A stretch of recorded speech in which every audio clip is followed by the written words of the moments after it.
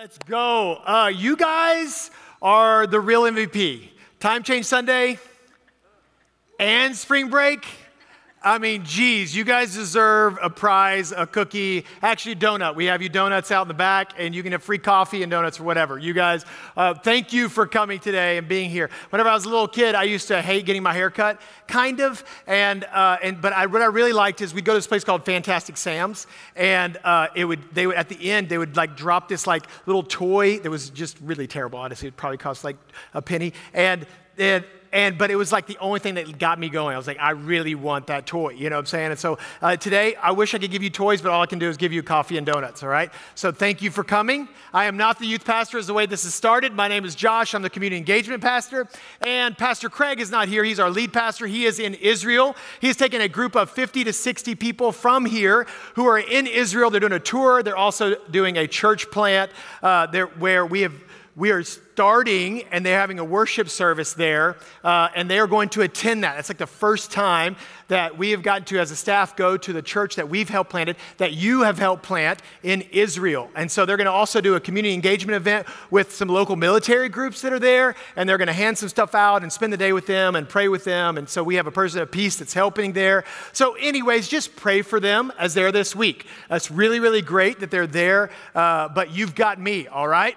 So let's do this. We're going to open up our Bibles to 2 Samuel chapter 6, and you're going to be in verse 1, 2 Samuel chapter 6. We are in the life of David, as it was just described to you. So we've already went through David as a little boy. He was a little shepherd boy, and then he became a giant killer. He was slaying Goliath, and then he was winning more battles, becoming an awesome warrior, and then Saul got jealous, who was the king, and then he's hiding in the cave with a bunch of men. That was what happened last week. And then this week, right before we are at this passage we're about to read, I mean, King David is the dude. Like, he is the king, like, full-fledged. All the tribes are together. They're all like, let's do this. This is great. Life is good. We're defeating a lot of people. We are making it happen, right? I mean, like, let's go. Except there's one little hiccup. There's something that David doesn't have that he really wants. Okay, so we're going to spring break right now, and there's a lot of people this week that you're going to see on social media who are going to post pictures in the mountains or at the beach or wherever they are, right? Or ball games or in Israel or whatever. You know, I'm not trying to rub it in. I hope you guys are going after this, all right? But I want you for just a second to think about a place that you like to go for a vacation, or you like to just take away, and it's like your place, right? Maybe your place, your family's place, and you just get away and you love it. Okay, I want you to think about it for just a second. Now, what happens at the very end of that trip?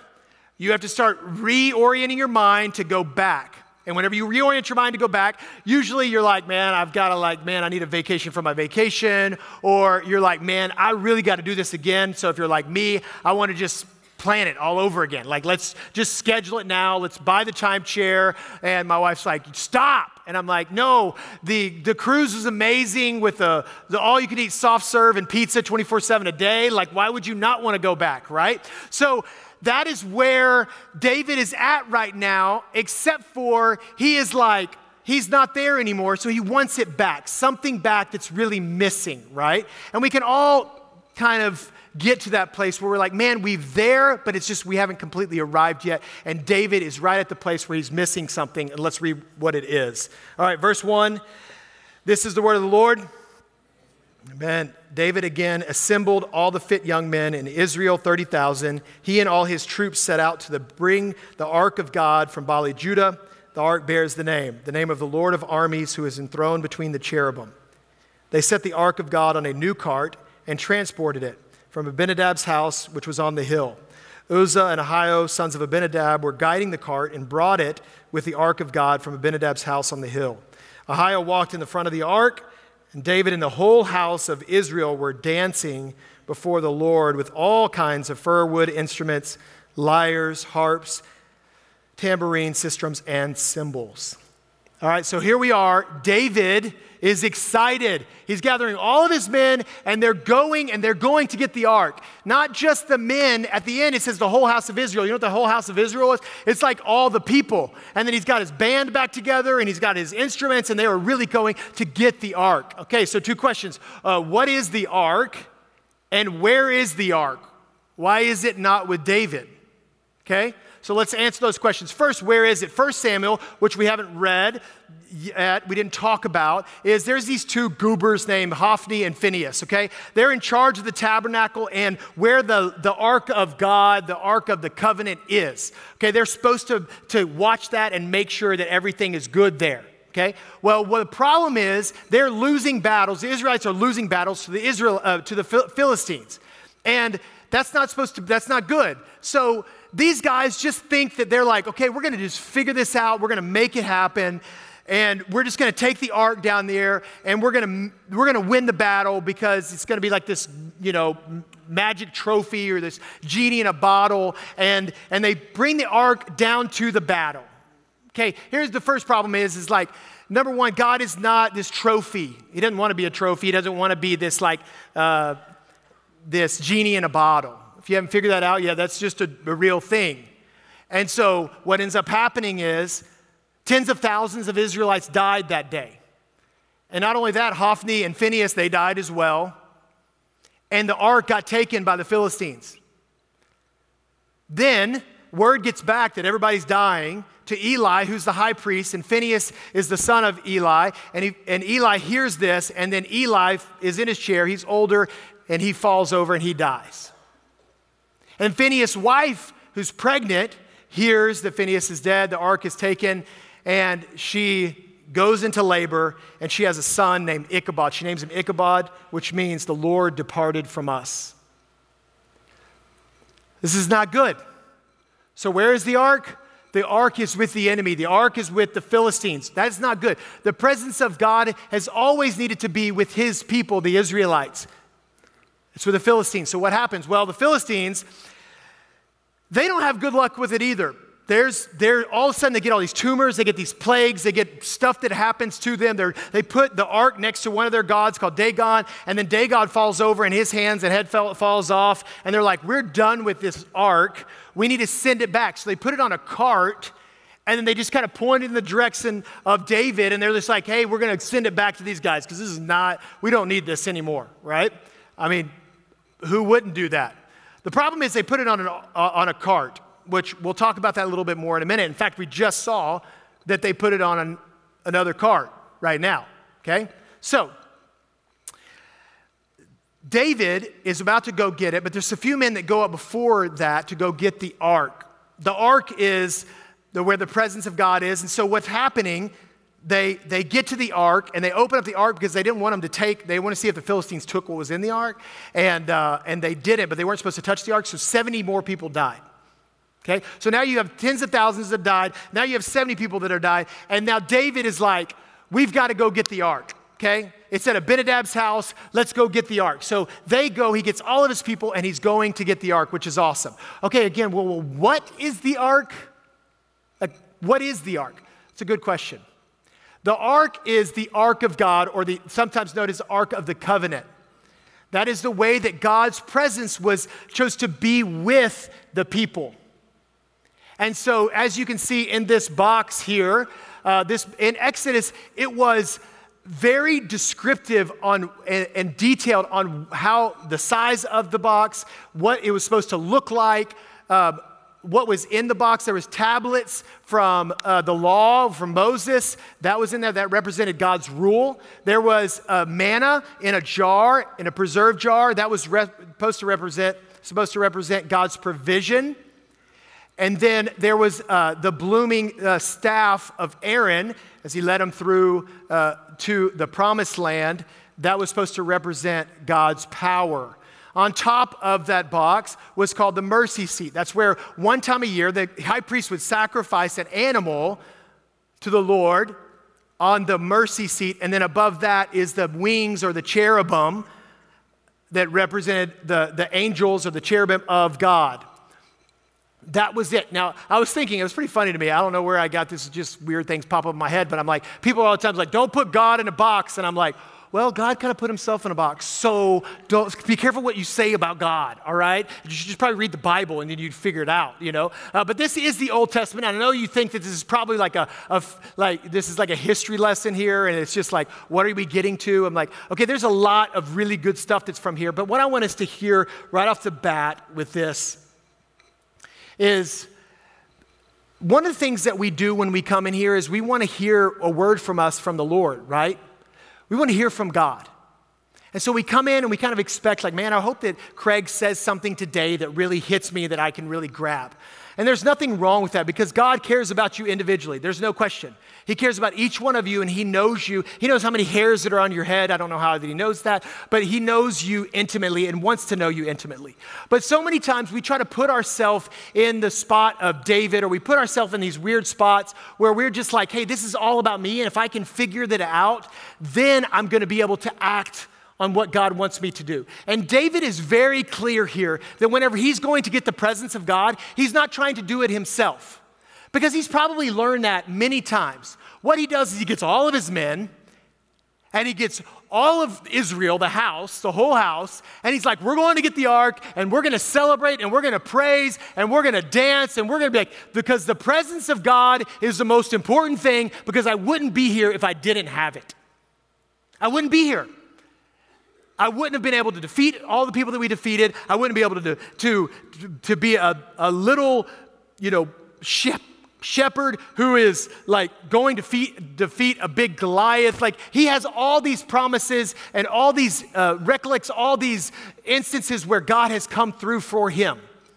He has a personal relationship with God. But one thing that he knows is that God used not just David alone. He used all these people to help him move in the direction of God's purposes. The thing that helps us when we need to look at David not as us being David, but let's look outside of David and look at David as a leader, maybe more of a type like Jesus. Let's look at him as like who we aspire to be and who, like maybe someone leading us. What are we learning from him in that? And this is the first thing I extracted from this that I just kept reading over and over is that God's presence is really good for us. If you're taking notes today, I only have 2 points today, and I may not even get to the second one because I haven't preached in a while, so I just talk a lot. So God's presence is really good for us. Like, when I mean that is he had to bring all the people with him because he wanted to celebrate together with him. He was dancing, he was going nuts and crazy, and he had all the worship that was happening, and he was just so excited to get the presence back because he knew he really wasn't going to last very long if he didn't have the presence of God with him. All right, how many of you guys are forgetful people? Anybody a forgetful person? Okay, yeah, I'm a forgetful person. It's not that I try to. The older I get, the better that I get. So, but this week, Craig and I went to eat lunch, and we were both there. It was 12:30 to 2, and we had another meeting at 2 we had to be back at the church at. So we were just talking, and we get really passionate about what we're doing. Like, we get passionate about the mission. We get passionate about God. We get passionate about people just coming to know and to follow Jesus. And so we're talking, and then we're like, oh, it's like 12:25. We had to get back over to the church. I get to the church, and I'm like, hey, dude, you got the receipt? Do you have the receipt for lunch? And he's like, I don't have the receipt. I'm like, oh, I didn't have it. He goes, did you pay? And I'm like, no, I didn't pay. Did you pay? He's like, no. So I'm like, all right, I'll go back. So I got back in the car. I got there, and 2 sweet old ladies had paid for our lunch. And I asked the people, I'm like, hey, who was it? And they're like, I don't know. I'm like, can I see the credit card? And they're like, heck no, you're creepy. And so if you are those 2 old ladies that paid for our lunch, thank you.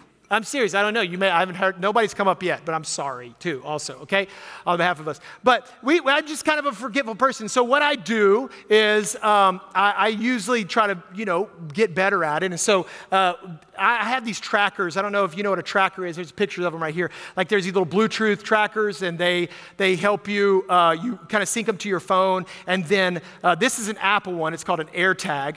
And the cool thing about an AirTag is that when you use an AirTag, it takes all the millions of Apple devices and it pings off of those. So no matter where you're at some point it kind of knows where your important thing is, whether you put it in a wallet or keys or a bag or something, okay? Well, some of you are like, there's privacy issues on this. I don't like this Big Brother thing. And I'm like, sorry, every illustration breaks down at some point, okay? But what I love about these AirTags and this idea is it pings off of, so it continually finds where your important item is, right? That's what the most important thing is that we're finding that.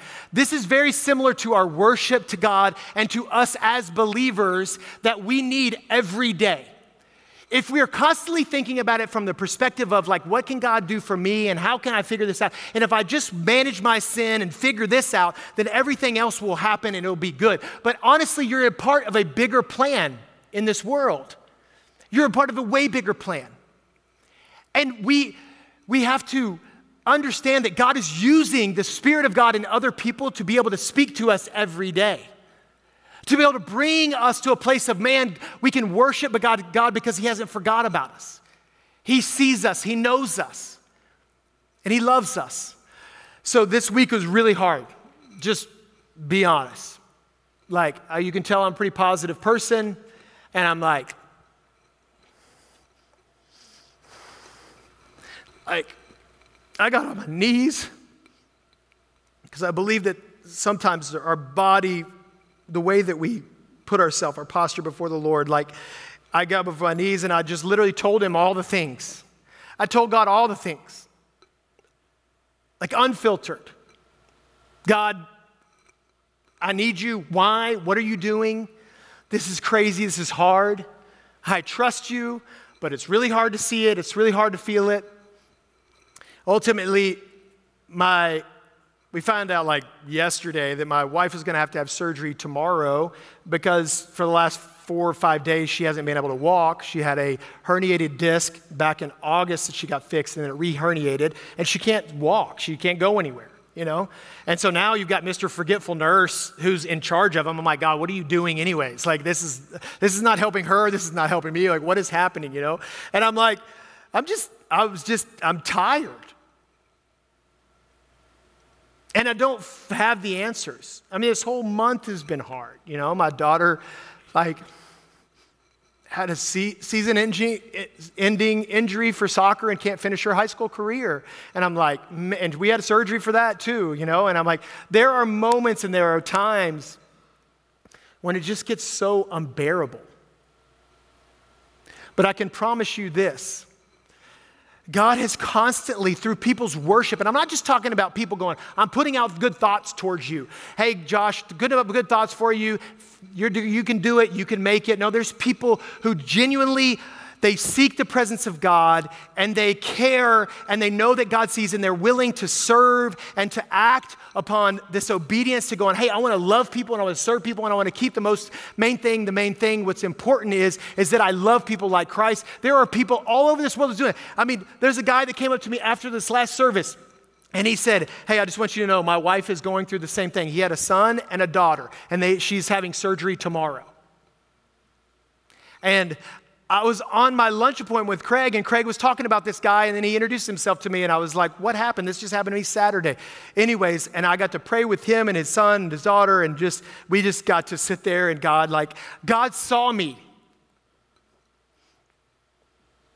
And I'm not saying this in a way that like God doesn't see you. I'm saying like I'm looking out here and I know that it happens.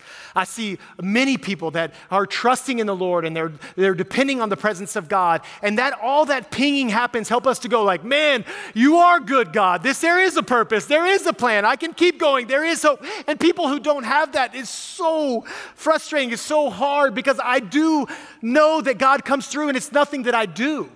I mean, if you look at this next part of the verse, we're going to read, because I talk a lot, we need to get back to the scripture and read this. We're going to read verse 6 through 14. I want you to read what happens here and how that this is how God acts in our life.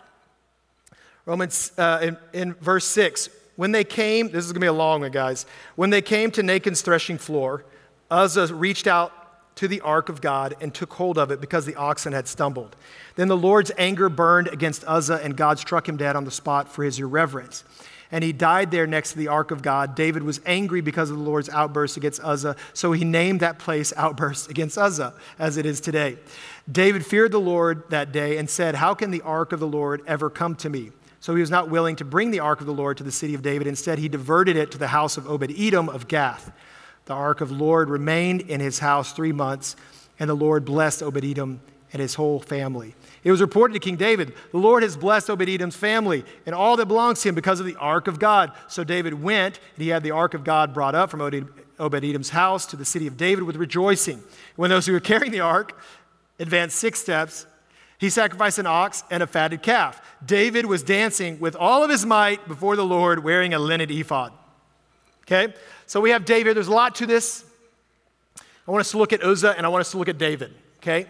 So we're looking at Uzzah. What's happening is David, man, they got the ark and they're going, but they're on a new cart. Why did they do the new cart? Well, the new cart, because they saw what the Philistines did. So they're like, hey, let's put it on an old cart. Let's put it on a new cart. And it's like, no. God was specific to you and what you needed to do. You don't put the ark on a cart, you carry the ark. So God's probably a little bit mad already. And then the ark starts to slip. Uzzah, who's in charge of it, Uzzah knew exactly what he was supposed to do. He knew that this was the presence of God in the ark. And Uzzah took his hand out, and then he died immediately. And David was mad. Was David mad at God, or was David mad at Uzzah? David was mad at God. How could a God that you're talking about do that to someone like Uzzah? Like, why did that happen? And honestly, it's really, really hard to explain. It's really hard to see unless you actually get to a point in your own life where you see your own sin for what it is and your own wretchedness for what it is, and then you see the holiness of God and how great the glory of God is. I read this week that it says the holiness of God versus our holiness is like a tissue paper trying to land on the sun. Like, Haggai said, he's like, man, there's a prophet in the Old Testament. He said, man, God can't even look on evil, much less behold anything wicked. Like there's nothing that God, you can multiply that times a billion, million, trillion about God's holiness versus our holiness. It's like me getting a cup of milk and me just like all of a sudden like, it's a good cup of milk and I want to give you the cup of milk, but I've kind of got a virus, I'm not feeling well, and I sneeze in it. I'm like, sorry. But kid go, it's good. It's like 99.9% pure. It'll be all right. And they're going to be like, no, I ain't drinking that. Why? Because it's not pure. And that is what that's what happened with Uzzah and what happened with God. And you know what? So now let's look at David's response. David's response was whenever Uzzah died, David wasn't really mad at Uzzah, didn't say. David was mad at God. He was angry. He was like, oh my gosh. And then that anger turned to fear. And he was like, dude, we can't have the ark here. Like, this is a lot. All these people are dying. We got to put this somewhere else. Out of fear, reverence. God uses David as his leadership, right? Well, then the ark goes to this family who does treat the ark right in the presence of God right and does the things that has been asked for them to do, that has been commanded of them, the rule, the law, that they're doing that. And then all of a sudden the house gets blessed and everything's good. What does David do? David's like, I'm no longer feared as much. I'm like, let's get the ark back. Let's get the presence of God back. Why? Because he's like, the presence of God is really good for us. I know that it is. It's just hard. And what I love about David is he is a complete picture of who we are in our relationship with God and his holiness and our non-holiness. Because the thing that matters to him, okay, this is the second point, and I finally got there, so you guys are good, is that we must focus on God's presence. God's presence should really be our focus. And David, he seems like an emotional basket case, right? I mean, it seems like he's like, oh, I'm not David. Like, you're probably picking this up right now that you're like, oh, he's going to probably tell me to don't touch the ark and to dance. Okay? Well, I have kids, so I know if I tell you to don't touch the ark, you're probably going to touch the ark, okay? I'm not going to tell you to dance either. We don't want to see that, all right? But what I am going to tell you is this. David, his worship is a direct response to the worthiness of God in his life. So many times we get caught up trying to do everything right, and to try to not do anything wrong before we feel like God's going to use us. And David is a great picture of his worship, and his focus is like, I just need the presence. I'll do whatever. I'll dance with all my might before the Lord. I don't care. A linen ephod was like underwear for priests. I'm not joking. It wasn't like Batman underoos, but it was like it was underwear. That's what it was. It was an undergarment. So if he's out there dancing as the king and he's going down the street and all of the house of Israel is there, what is that? Why? How? Who does that? If you look at him and you go like, Josh, okay, listen, you can just stop talking about worship, and I see that David's like that, but that's just not who I really am. I think we're going to lose probably the focus of what this passage needs to tell us today. So I'm going to need you to I'm preaching to myself. I need you to open up your heart to this too. I want you to read in verse 16 what happens. As the ark of the Lord was entering the city of David, Saul's daughter Michal looked down from the window and saw King David leaping and dancing before the Lord, and she despised him in her heart. Michal's focus was not on the Lord. Michal's focus was looking at David and on his foolishness, just being undignified, dancing because of the worthiness of God in his life. Man, what a picture. I want you to let this soak in, and I'm going to start talking about some stuff that's probably a little controversial, but oh well, here it goes. So I am the worship pastor. I'm not the worship pastor. I oversee the worship ministry here at Cross Creek Church, okay? So I'm the community engagement pastor. I oversee the ministries from the street to the seat. So all the Love Local, all engaging in our community, all the guest services of getting people in the door and helping them assimilate, helping them find community and finding people who can ping together so they can be able to do the purposes of God, all the way to the worship, to the seat right here. So all of the worship leaders and the tech crew and all of them, I get to oversee them, get to hire them, get to help them be leaders. Now, I'll tell you right now, I am not an instrument player, or I kind of sing. You see me every once in a while do that if you're here much, but I don't really push buttons. I'm not a gearhead, but I do know one thing, okay? I do know the main thing that I want us to do is to come in here and to experience the presence of God together, shoulder to shoulder. That's what I want. And I don't know what that looks like. I don't know how that looks like. In fact, I grew up in Baptist world, okay? We're Baptists here. I'm a Baptist, and I grew up in Baptist world. And when I talk about worship and what we're doing, then we stand really still, we stand really reverent, and we don't want to we don't want to cause distraction to anyone else. But I'll tell you right now, we can sing with some volume. I mean, when we sing a song, like a hymn or something that we've known that's been in the past, we will add some vibrato to it. And we're like, oh, yeah, and then we're just in it. We clap. We don't really clap to the beat very well, but we clap. We start out clapping a song, and then we never finish clapping a song, right? And then if we do raise our hands, then we kind of raise our hands like with our armpits down, because it's you don't want to be a distraction. You don't want to hit somebody next to you. You're just trying to and this is my posture. Okay, this is what I do in worship.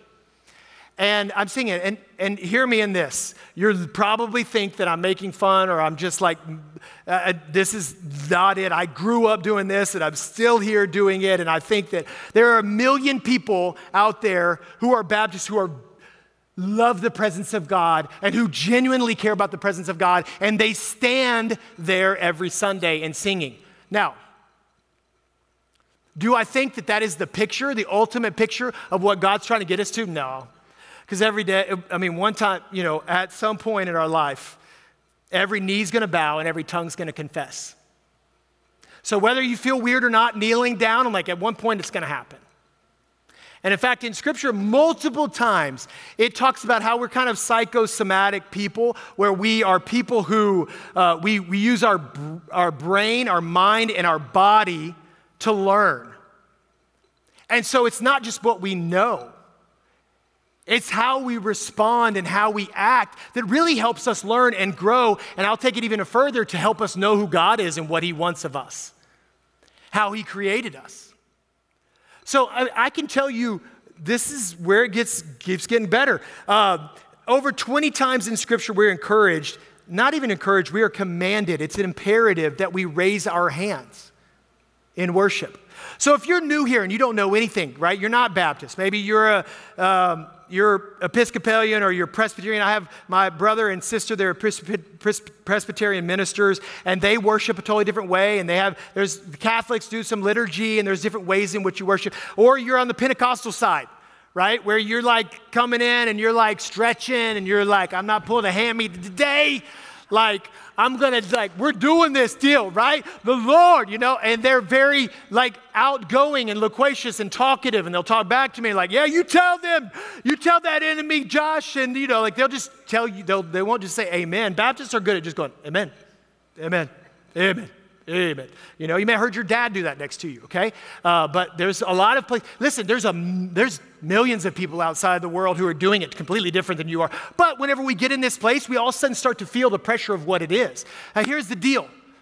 That pressure is good because we are a body and we need to function and work together. And what I don't want you to hear me say is today is like, you're not like me, so you need to be more like me. No, I'm not saying that. I'm just saying our worship is a direct response to the worthiness of God in our life. Our worship. I'm telling you right now, I did not put a song after this so that you guys could get up and dance in the aisle. We're just going to walk out of here today because we just need to know, you need to think about, is the worthiness of God in your life displayed for you and your friends and your kids to see? Psalm 143:6. I spread out my hands to you. I'm like parched land before you. Lift up your hands. Psalm 134:2. Lift up your hands in the holy place and bless the Lord. Lord, I cry out to you all day long. I spread out my hands to you. Looking at the New Testament, 1 Timothy 2:8. Men, I want you to hear this. I want men in every place to pray, lifting up holy hands without anger or argument. Men, our kids need to see us modeling what it looks like to pray, to lift our hands in surrender. In the same way that our mind and our body, as we start to lift up our hands, there's studies done, all the archaeological studies from the Bible, whenever they talk about worshipers or they paint pictures of worshipers, their hands are lifted, extended before God. May we be like David, and that our heart is so inclined, and may us not be like Michael, who just wants to just judge it. That song was okay this week. The lights were kind of weird. I wish they turned them up. I don't really like when that guy sings. I just want to get my coffee. I want to go outside and I want to come in whenever Craig speaks because I don't really like the worship part of it. It's too loud. It's all those kind of things. All those things to me are the most important thing is that we get here together and we say, God, you are different and you are good, and we give our life to you because you are worth it. And my life is a wreck, and my life is hard, and the only person who's going to actually help me in life for now and eternity is you. I pray that today you're encouraged in that. I'm going to leave you with this. Okay, because I know some of you right now are looking at me like my head hurts because I'm trying to think about how I'm actually going to do this. And this guy's talking like a podcast on 1.5 or 2.0, all right? But the good news is this. That the wrath of God that was put on Uzzah isn't put on us. The wrath of God that in our mind we think we've got to do better. We got to read more. We got to learn more. We got to have more before God's going to really love me and before everything's going to break through in my life. And it's like, no, it's not it. The wrath of God was placed on Jesus, on the mercy seat, on the cross. so that we might be made right, so that somehow we could fathom that God's holiness was not going to hurt us, but it was going to help us, that it was going to save us, that God was rich in his mercy, and he gave us his son who died and rose again. And so because of that, we can have the Spirit of God alive in us. And we don't have to worry about all these decisions that we make that we know that we're probably going to screw them up. I don't have to worry about my wife's surgery. But like David, I can be angry and I can fear, but that can turn into dancing because of the worthiness of who God is. If you don't have that hope today, I hope that you have him. Because it's not just for today. The flesh is fleeting. Our humanity is fleeting. But God chose to love us. He chose to die for us. He chose us to give us life and for eternity. And that is worth celebrating. Will you bow your heads with me? God, we thank you for the story of David, and we thank you, God, for the way that you speak in your word and how it lasts generations upon generations.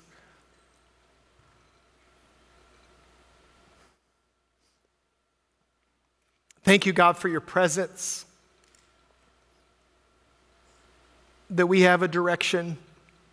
Thank you for all the people that you use, that when we don't feel you, we don't sense you, that God, that come up and undergird us and love us and help us and move us forward. And if there's someone here who doesn't know Jesus as their Savior, as the ultimate example of sacrifice, I pray, God, that they know you today.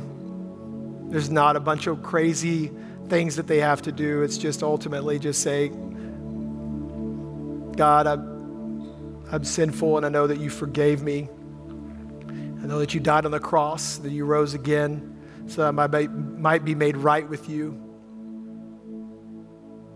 And they just start to learn what a relationship is, and that they receive the Spirit of God in their life, and so that Spirit can guide them and direct them, and they can use their giftings and grow in their giftings. They can bear fruit.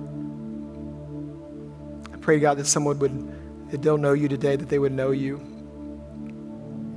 God, I thank you for just the opportunity we get to worship. I pray that, God, that we get to worship freely here in this building with each person here. And God, I love them dearly.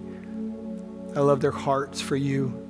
May we continually grow. May we look at David. We may look at Jesus and just go, God, we want our worship to be a direct reflection of the worthiness of you in our life. Praise you and thank you in Jesus' name. Amen.